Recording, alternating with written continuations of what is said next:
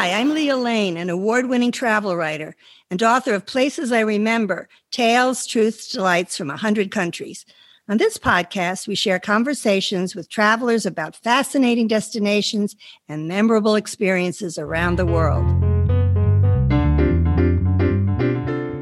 In episode 75, we celebrated by compiling a sampling of some of the best memories we recorded this past year for our award-winning travel podcast. There were so many, we decided to present it to you in two parts, and this is part two.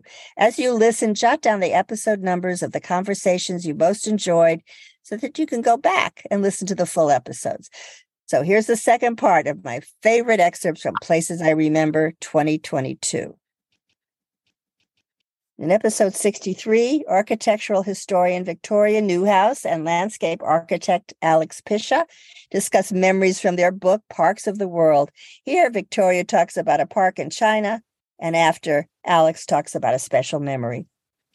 One of my outstanding memories of the whole experience was in Changchun, the park in northern China, where we had an amazing food experience. We had found in our travels that we really didn't have enough time to go into restaurants. So we started going to food markets, and the food market that we went to in Changchun was without a doubt the most spectacular, with all sorts of exotic foods, duck that had been simmered in tea, and on with one thing more exotic than the next. And it was very good food and a lot of fun to visit.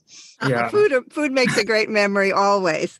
Okay, Alex, how about your special memory? The food was always amazing in China. But I remember part of the process, we would, of course, interview the park's designers and things like that, but we'd also interview park users. And for me, that was some of my, favorite memories was talking to them. And I remember in one park when we were in Tianjin, the wetland park, we spoke with an elderly gentleman about his experiences and what he thought of the park. And he was talking about how he remembers when it was the despoiled urban landfill and eyesore, and now it's been transformed into this amazing space, and that he actually takes a 2-hour-long bus ride just to go to the park weekly. And it was really kind of touching to hear. And I think in that same visit, we met a grandmother with her granddaughter who was thrilled with the park, loved to go see the wildlife, the geese. And she grabbed my hand and tried to drag me to see the geese and things like this too. I mean, she was really charming.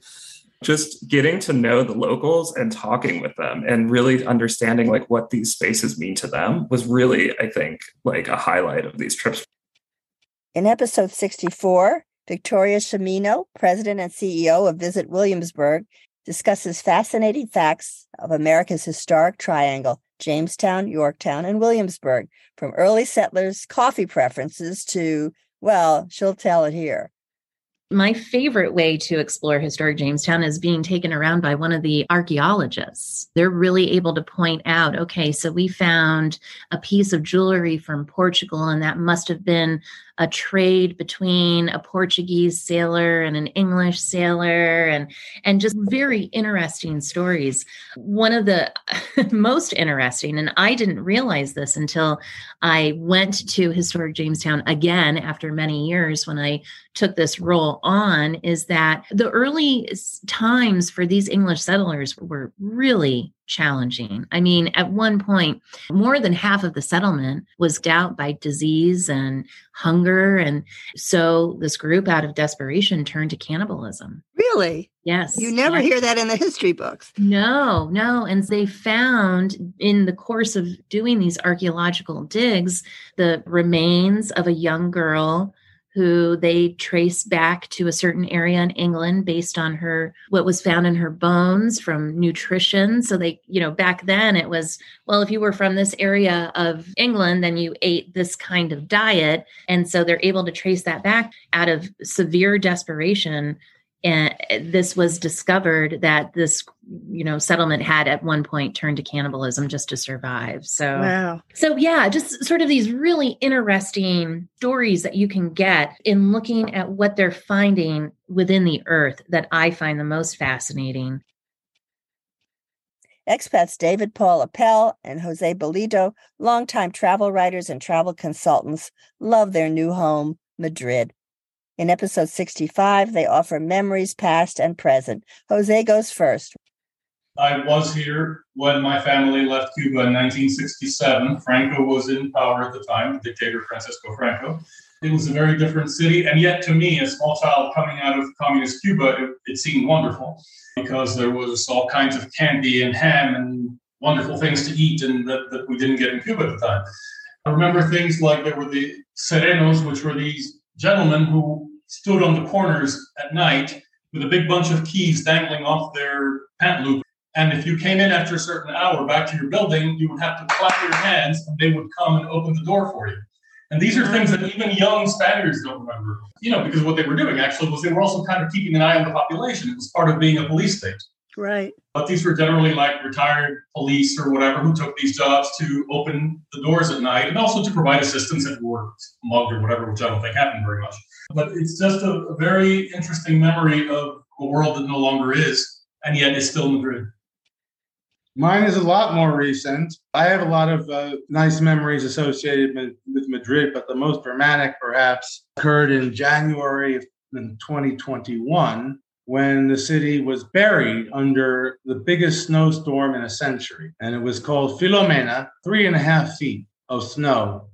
And normally Madrid gets a few flakes here and there. They don't even stick. Oh, look, a little flurry. How exotic. But this sort of threw everyone into a tizzy. It was fun for the first couple of days. People were sledding and skiing down the streets. Snowball fights.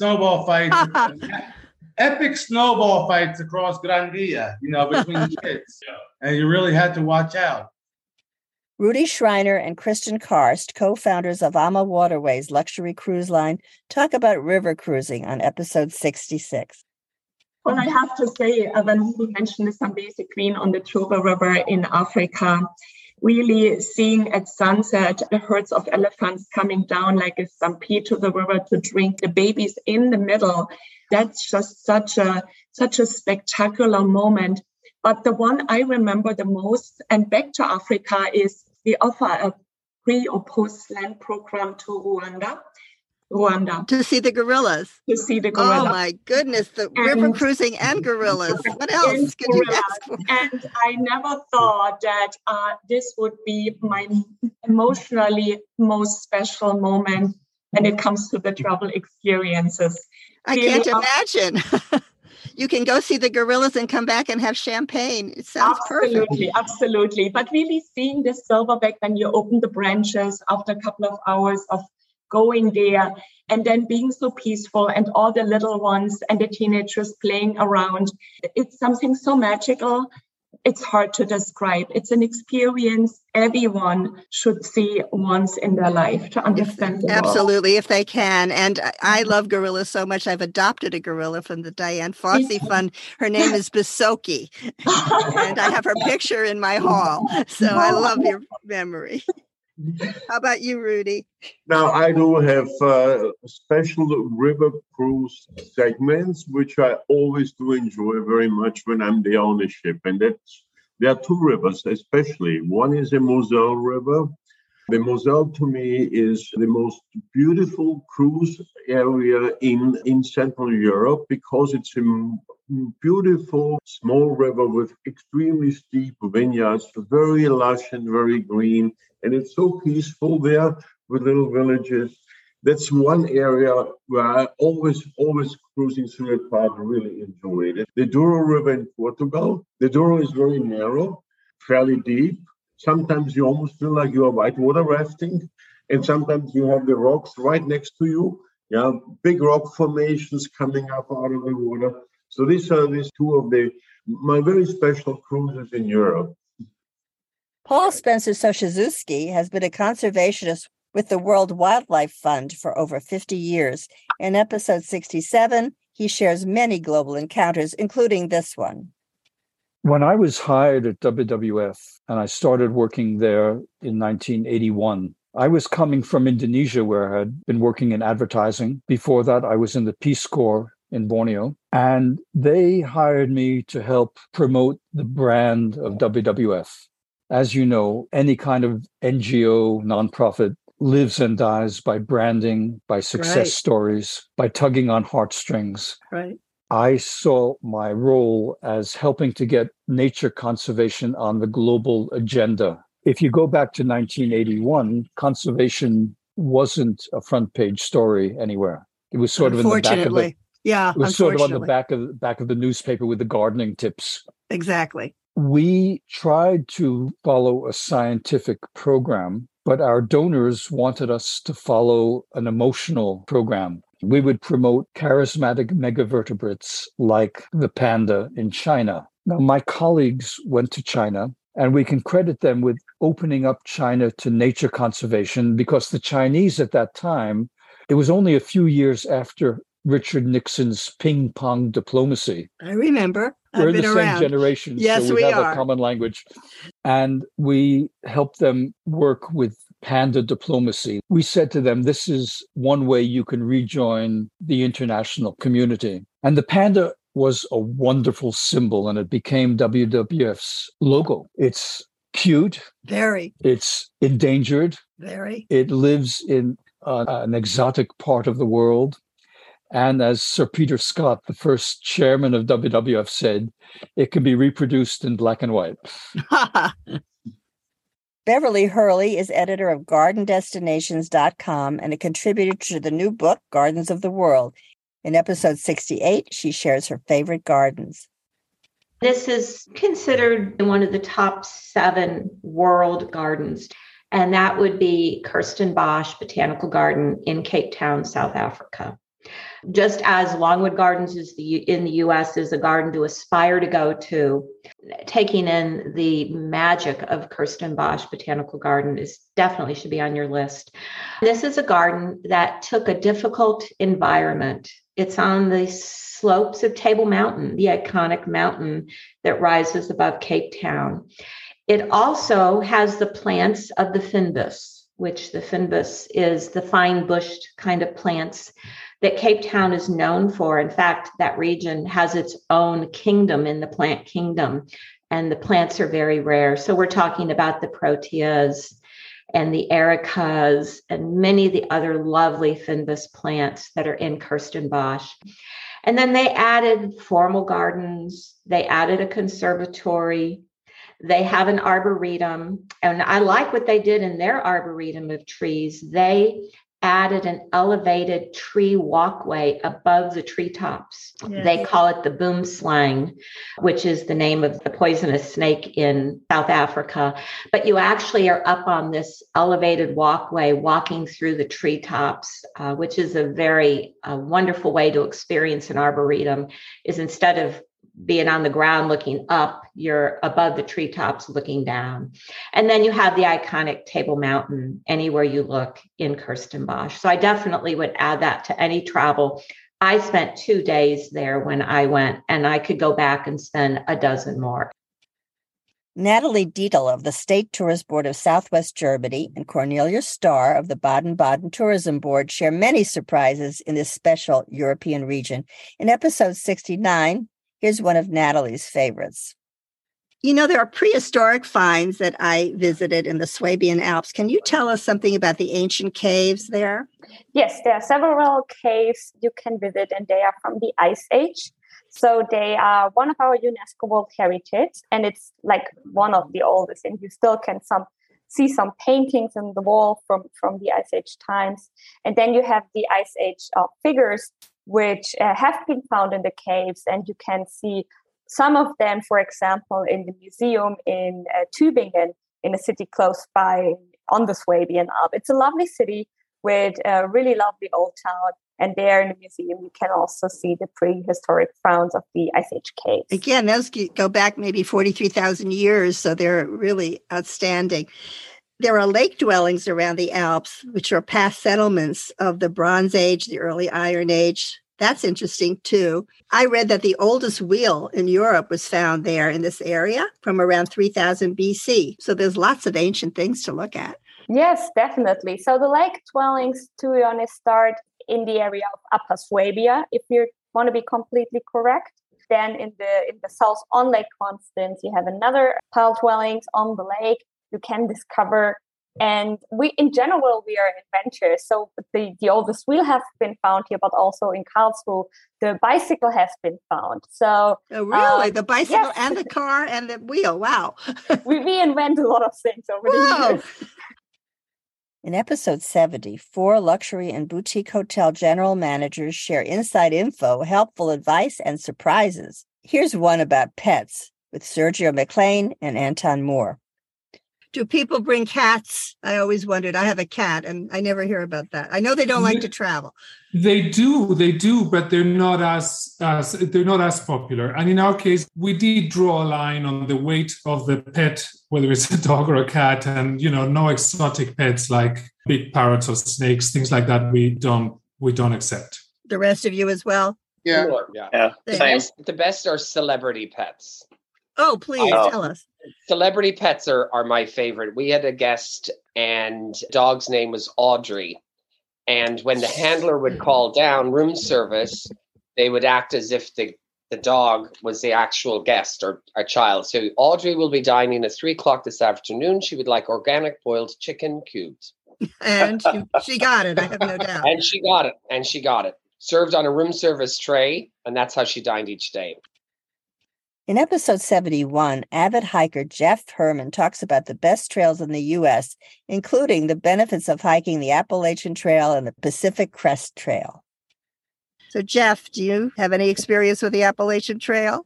I haven't hiked the Appalachian Trail myself, but a colleague of mine in Indianapolis, he spent the whole summer hiking the trail. It was a great way for him to recollect his thoughts after he was divorced, to sort of replot his life. Absolutely. Many people just do little bits and it's lots of fun and they take years and years to complete the experience. It's a wonderful thing to do. How about the Pacific Crest National Scenic Trail on the other coast? Do you know anyone who's hiked that one, Jeff? Yes, I have. And he did it in strange costumes that got a lot of notoriety. Sometimes he wore kilts and everything, which you don't normally do on a hiking trail, but he photographed this whole journey across the Pacific Crest Trail and it was pretty cool. Is that typical? Is it kind of a weird trail? It's a little odd, but you have people from all over who come there to hike. And I guess this was Ron, and he just decided he was going to make it a pictorial adventure. Wow. I love it. San Miguel Allende, Mexico, has been named Best Small City in the World 6 times by Condé Nast Traveler. In episode 72, tourism director Tanya Castillo shares why. And we also talk of excursions outside the city, like this one. There's another trip I took, which is a little further from San Miguel, to visit the monarch butterflies, which come there every year. They spend 4 or 5 months. They fly about 2,800 miles from Canada and the U.S. to migrate to this beautiful forest. And they hang in the trees, orange all over the trees. And when it gets warmer, they come out and fly. Now, I took the trip, and it's I guess a little warning to you. If it's a cold day, don't do it because it's a long Don't do trip. it. Exactly. I know. And I took the steps. It's a long walk up, very high up, and you have a horse part of the way if you want to get there. And then it was so cold, they just stayed in the trees, which was kind of a disappointment. So make sure it's a nice sunny day and a warm day, and then you'll see this gorgeous, gorgeous sight of the monarch butterflies. Are they still coming in great numbers? Yes, they're still coming. It's a huge attractive also it's not Guanajuato, it's in Michoacan, actually. Right. Yes, but this can tell you the huge amount of different activities on nature Mexico has. So it's not just about Guanajuato. We have a lot of states nearby that have this attraction. And what we are also trying to do with the economy is like the economy, not stay in San Miguel de Allende. So you can do actually these trips to another states and help others. So it's wonderful what Mexico has or near San Miguel de Allende. In episode 73, we talk with Tim Peck, CEO of OMBI, a renowned design group, about luxury lodgings around the world. Here he describes some of the sites in Saudi Arabia where he has worked. Alula. I've read about that and seen pictures. That looks like Petra in Jordan. It has that same quality. It is Petra in many respects. It's in a spectacular natural context and undeveloped, The sort of things that are being developed around that are amazing. There's incredible wadis that run close to deserts, yeah, which are sort of the desert, but almost the oasis within the desert, which has just a wonderful experiential feeling in terms of the contrast of the desert and the landscape and the water and the mountains. Right. And then you go out to the Red Sea, which has the reefs, which will rival anything you see in the Maldives. It's just really quite spectacular. And then you go up into the mountains, completely contrasting, wonderfully unsophisticated environment. Up in the mountains, it's actually cold. Really? I never thought of Saudi Arabia. I was up in the mountains just in Al-Baha, just quite a bit south of Jeddah. The mist came in and we were actually driving through fog and it was very, very cold. Near Neom, up in the northern areas, they're building a ski resort. I heard it's a $500 billion project eventually to develop Neom. I have been reading about that. Yeah, it is. Yeah, and we're lucky enough to be part of that, looking at some of the hospitality side of it. So it's a really interesting country, and obviously they're very ambitious in their targets. There's still a lot to be done, but I think you just have to see it in the perspective of what has been achieved. It's uplifting to hear this, and I hope that the political situation improves and that we all can eventually go there, because it sounds like a fantastic destination. In episode 74, Harvey Bierman, a ski race competitor and a ski expert, offers one of his special memories. A couple of years ago, I had the privilege of being in Whistler Blackcomb with a group. And one day they surprised us with a trip in the heli. So we took about an hour van ride to find the helicopter. So it was staged very far from the mountain. It had not snowed in Whistler in about 3 weeks, but it had been unusually cold. So when we got in the heli, we went up, and the guide decided to go to a location that was another 40-minute flight from where we found the helicopter, because they hadn't been there in years. They had done so much powder skiing recently that they needed to go a little further out to find untracked snow. And they were hopeful that because it had been so cold for so long, that the snow would be good. I can tell you, 8 lift rides in the helicopter later, our day was done. They had to change our guide out after 6 runs because she could no longer keep up with us and needed to tap out, because normal day is 6 helicopter rides. Oh my God. And to this date, the group I went with and I, look at the pictures, speak of the memories, and talk about recreating it. And it's one of those things, no trip will ever be as good as that one. It'll be good in some different way. It was my first time doing the heli skiing, and I can't wait to take my kids in a similar experience before my body gives out. We hope you enjoyed listening to some of my favorite memories and stories from the past year. And if you didn't already listen to episode 75, go back and find lots more. Episodes 75 and 76 of Places I Remember bring you the best from 2022.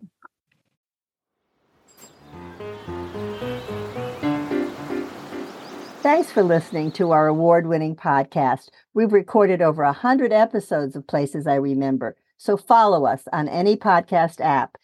And new monthly episodes are also on YouTube with gorgeous video. My book, Places I Remember, is available in print and Kindle, and I read the audio version. Follow my travel writing at Forbes.com. Contact me at the links in the show notes or on my website, placesiremember, lealane.com, and keep making your own travel memories.